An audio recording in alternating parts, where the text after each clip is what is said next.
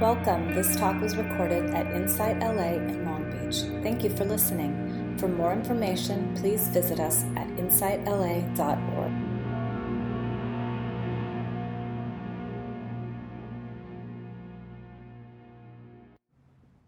I couldn't help but think about the framework of something called the two truths. How many people are familiar with the two truths in Buddhism? And not even Wendy raised her hand. She's just like, oh, forget it. But, there's such a beautiful teaching, and the two truths are, these two truths you're aware of, maybe just not in that context, but the two truths are on a relative level, a relative truth, and then there's an ultimate truth. And why these truths are so important is that they balance each other out. And if we understand the two truths, there's no way we cannot be happy. Understanding these two truths is just a recipe for ultimate happiness. It's really incredible. And when we have these two truths in our mindset, and we're looking at life through these two viewpoints, then it could influence not only our state of being, but our actions, our speech, all of these things. So setting this up a little bit, the two truths, is that yes, there is a relative conceptual reality. This is the one that we normally live in. This is where there's good and bad, happy, sad, small, large, all that stuff. Male, female, all that. This is like relative conceptual reality. And then also underneath that is this ultimate truth, which is the non-conceptual existence. If we look at quantum physics, this would be the same as a quantum physicist saying, well, everything is energy, ultimately speaking. Ultimately, everything is energy, yet it appears in all these different forms, right? Energy could come into the form of a meditation cushion, a chair, a person, right?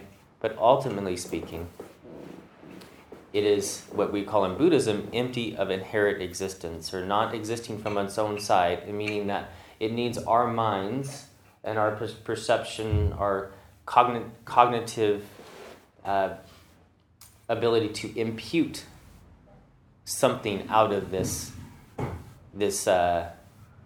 basic nature, right? So they would say emptiness in Buddhism, empty of inherent existence. Yeah. So what this means for us in this balancing and this happiness is that as we move into attachment in life, we throttle up our reminding ourselves of the empty nature. Right? And everything is good already as it is. Right? So we throttle that up, and that helps with the attachment. And now that spaciousness of this ultimate, this spaciousness of this Buddha nature is that not only is everything empty of inherent existence, and that does not mean it's nothingness. It just means no thingness. And that which it is already good, is already love, is already these positive attributes which we are seeking. So it's like, back to that example, the quantum physicist saying everything is energy, and saying everything is this innate goodness already. Right? So when we become attached, to throttle up this idea of ultimate truth, that everything is good as it is. And then, when we start to feel a little bit moving towards this carelessness, right? Because we can move into nihilism if we keep that up.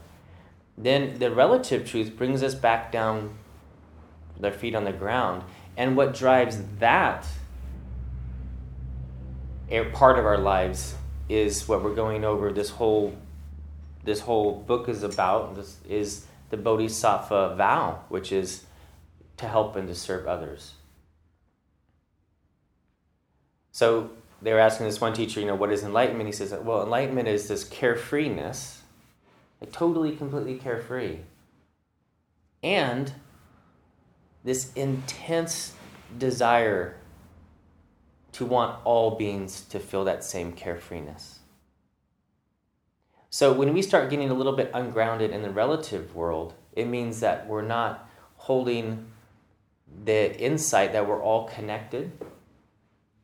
And so we need to move into our heart practices.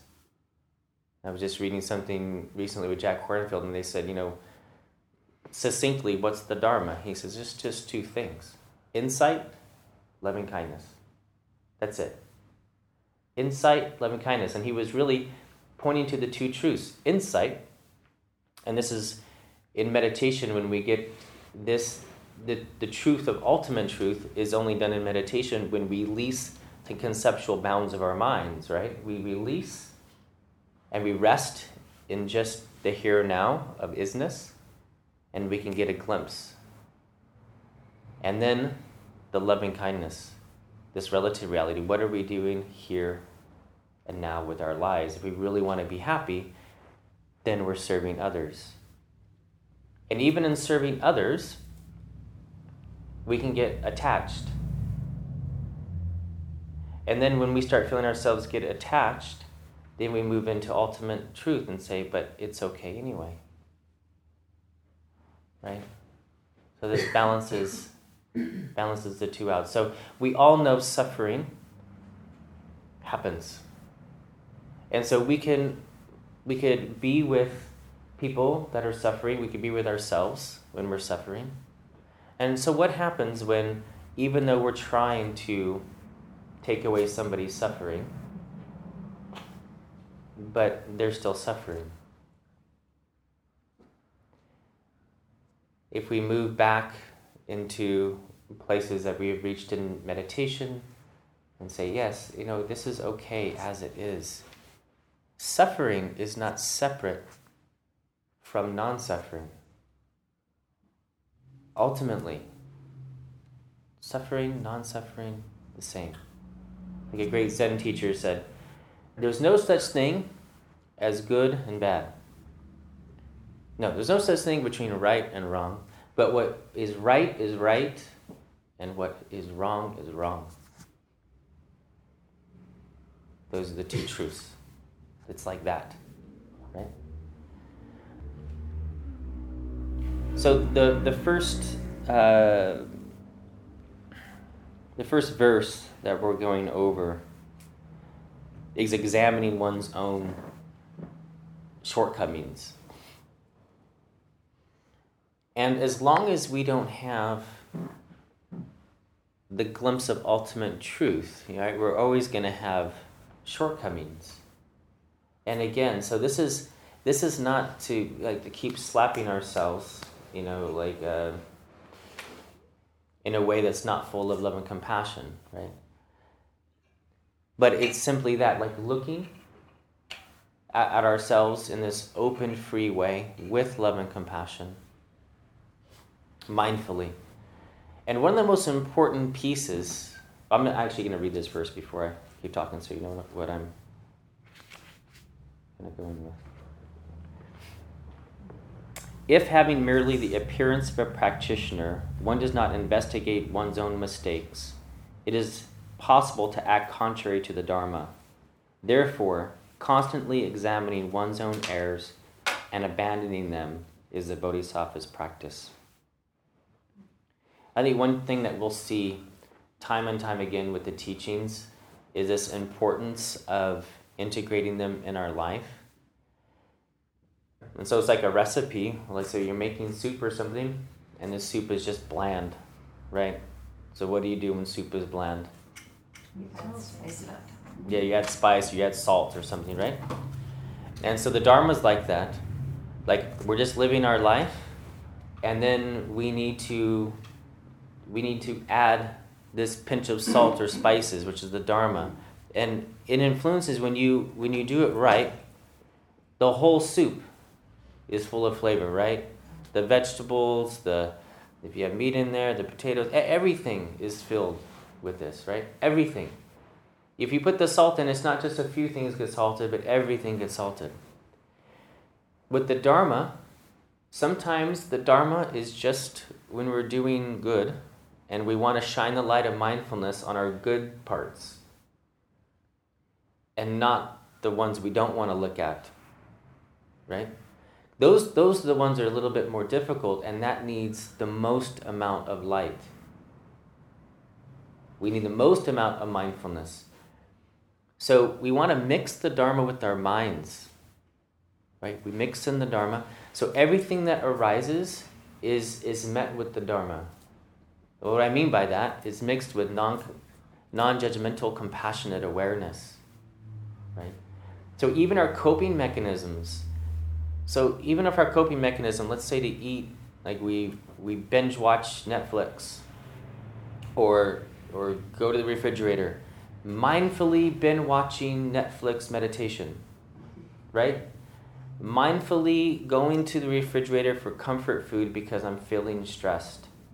Feeling stressed, eating ice cream meditation. Really, no, there's no problem in that. And with non-judgmental, compassionate awareness, doing these things. This is the only way, like the text will say, once we find the thief, then we could deal with the thief. And the thief here is the thief stealing away our happiness. This is the thief of, we will see our karmic actions stealing away our happiness, because when we're really mindful, even of the coping mechanisms, we see this didn't lead to my long-term happiness. It stole away my happiness, right? We see that. And as our compassion arises, this loving kindness, emptiness, as this compassion arises for ourselves, we no longer want 1 minute of suffering for ourselves. Like we wouldn't want 1 moment of suffering for our child or our pet or our loved one. Not 1 moment. We don't want 1 moment of suffering. So that has to be within. Not 1 moment of suffering do we want for ourselves. Because it seems like we're okay with that. It seems like allowing ourselves to suffer, yeah. But if our child or, our dear one, no, we would never put harm upon them, yeah? Yet, those things are not so easy. And we could watch this. I don't know if you've ever really maybe experienced this, where that internal dialogue, like there's something that, this is an example, there's something that you should do. And I know I've done this 1,000 times, 10,000 times probably. There's something that I know I should do. And so I know I should do it, and then I watch my mind, and my mind talks me out of it. Like I should call this person, or I should go to the gym or something. And I'm like, well, it's a little late. Maybe I shouldn't call him today, because maybe I don't have enough time. So then the mind will talk ourselves out of it. And then there's a slight release. Once you talk yourself out of it effectively, you feel a little bit of relief. You're like, oh yeah, I think I'm right. I shouldn't go to the gym. That would be dumb. I shouldn't meditate today. I don't have enough time to meditate, or to correctly meditate. So there's a little bit of release in there. And then the moment after that is usually a little bit of unmindful, I'm going to space out on Facebook instead, or right, there's a something other thing that happens where, at least in my case, I'll just check out because I'm not actually genuinely, authentically happy with my decision, although I talked myself into it just enough to go into a coping mechanism to do something else that is easier for me, or habitually easier for me. Yet sustaining mindfulness through that entire process, and actually sitting with this subtle ache of, you know what, I didn't really do what's in my heart authentically. And also taking care of myself, like maybe I can't do that right. That's all right too. But really being present through all of that process. Non-judgmentally. Not being through this process. We're not saying that we want to be through this process so we could beat ourselves up. We're going through the process so we could just clean out the room and pull everything out. Make it messy, right? Get everything nice and messy, and so you can see what we're dealing with and saying, yeah, I do that all the time. Yeah. And once we know we do that and say, okay, why do we do that? In that very moment of that decision, can we hold whatever we're pushing away? Can we hold that?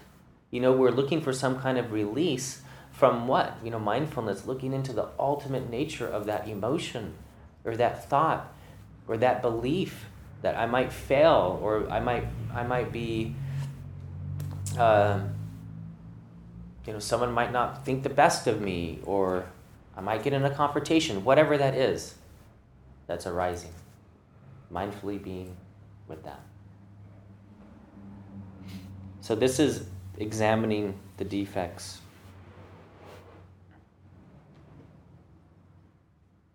So 32, going on to the next one. If influenced by disturbing emotions, one points out another bodhisattva's faults, oneself is diminished. Therefore, not speaking about the faults of those who have entered the great vehicle is the bodhisattva's practice. The great vehicle here means the Mahayana path. In Buddhism, there's different vehicles. The Hinayana, Mahayana, Vajrayana, Tantrayana. But there's these different vehicles. But Tibetan Buddhism is what they call the Mahayana vehicle. That's what's meant by that. So this is basically a right speech, and there's actually the verse, not the next verse, but the one after that is actually harsh speech. But this is saying, especially for our Sangha, our spiritual friends, to not have wrong speech. But I think it's really important to note, again, with these two truths, is that it's only because of the lack of insight that we don't see ourselves and others. So this harsh speech comes because there's still subject-object happening. And also on a relative level, the bodhisattva vow that we're here to help other beings. We're here to help ourselves and others. So in both cases, not really connecting with our motivation and our insight, it leads to wrong speech. And then, a lot of the texts say, our Dharma practice, we start with our Sangha because it's easier, right? We all have those precious jewels in our lives, right? That really push our buttons. But hopefully here, like when we're around our spiritual friends, then we could be at least on our best behavior. Like when we're around, if we're at meditation centers, we're on retreat or something, we're just reminded of our highest nature, right? So it's a little bit easier to start here. But in reality, all beings carry Buddha nature. There's no sentient being that is not our brother or sister. There's not one fly, one bird. We're all these conscious beings. All beings have this Buddha nature. Okay, so the next one. Because the influence of gain and respect causes quarreling and the decline of the activities of listening, pondering, and meditation, to abandon attachment to the household of friends, relations, and benefactors is the Bodhisattva's practice. I don't know if you remember, but some of the earlier verses, they talked about leaving your homeland and going off in secluded caves and meditating. And we're like, wow, that's pretty severe. The key here is the attachment piece, right? Removing attachment to these loved ones, to success. So this is really about that factor of attachment. And so, again, folding it into the two truths of when attachment arises. So, for example, coming here today, like I was really looking forward to the talk today, and I was also noticing my attachment and my aversion, being that I was coughing all morning and all this and that. I was just like, oh. But also looking at the motivation of that, and looking at ultimately it was going to be okay. And I showed up and Wendy was here, and I thought, okay. I had something happen actually yesterday. I did a few paintings, and some of them came out. I really liked them, and I thought one was like, oh, I really like this painting. This is my favorite painting that I've ever done. Like, I really liked it, and I want to start preserving the paintings. So I went to Aaron Brothers and said, how do you preserve paintings? 'Cause I don't have much experience painting, so I don't really know all the rules. And they said, oh, you put a clear coat, on top, and it'll preserve the painting. So, oh, cool. So it's like a spray can clear coat. And I spray painted a bunch of my paintings with this clear coat. A lot of people know that I hear these oohs and ahs, like there's some artists in the room that know what's going to about to happen. And it's made for painting. It has paintbrushes on it, and it's made to paint clear coat canvases. And I read all the instructions, everything. So, yeah, I woke up the next day, and if you look at it straight on, it looks great. But if you just turn your head, you could see everywhere where I went over it. And they were all ruined. Yeah, they're all marks. So if you just go look then, and so they're all gone. And so I noticed attachment arising. I was like, oh my God, they're all ruined. And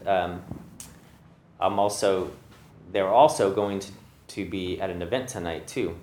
So that was a whole nother issue. I was like, what am I going to show? So I felt all the attachment to that.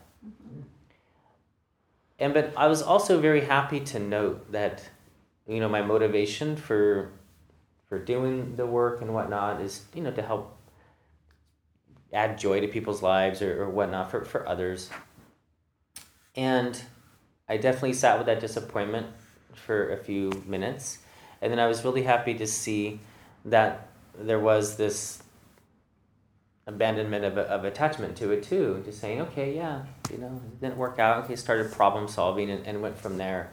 And I really noticed that I've been practicing with the two truths for the last few weeks. They've just been arising in my awareness. I was like, man, it's like unfailingly,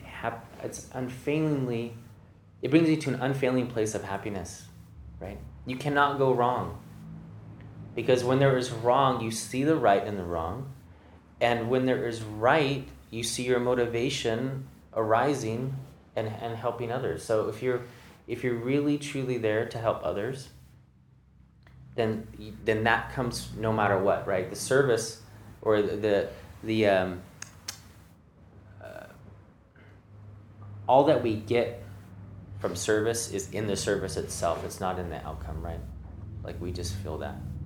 All we could do is serve. That's it. And then we have that overlay of ultimate truth. We know that everything's happening perfectly as it is. It's like that great story of the farmer that has a horse, and the horse gets out, and his friends come and say, "Oh, I'm so you must be so disappointed that your horse got out. You only had one horse. And he says, oh, it's not good, not bad. We're going to have to wait and see. And so his one horse comes back with another horse. And his friends say, oh, you must be so elated. You only had one horse, now you have two horses. He says, well, not good, not bad. We're going to have to wait and see. And then his son is, breaking in the wild horse, and he gets pitched off and falls and, breaks his leg. And his friends say, oh, you must be so sad. Your son now has a broken leg. He says, not good, not bad. We're going to have to wait and see. The village ends up going to war. All the young men pass away, except his son, who has a broken leg. It's not good, not bad. You have to wait and see. Don't Know Mind is so, so beautiful, so amazing. If we could only stay in Don't Know Mind with this loving, compassionate heart, then everything is just falls into place as it is. Nothing is right, nothing is wrong. But right is right and wrong is wrong.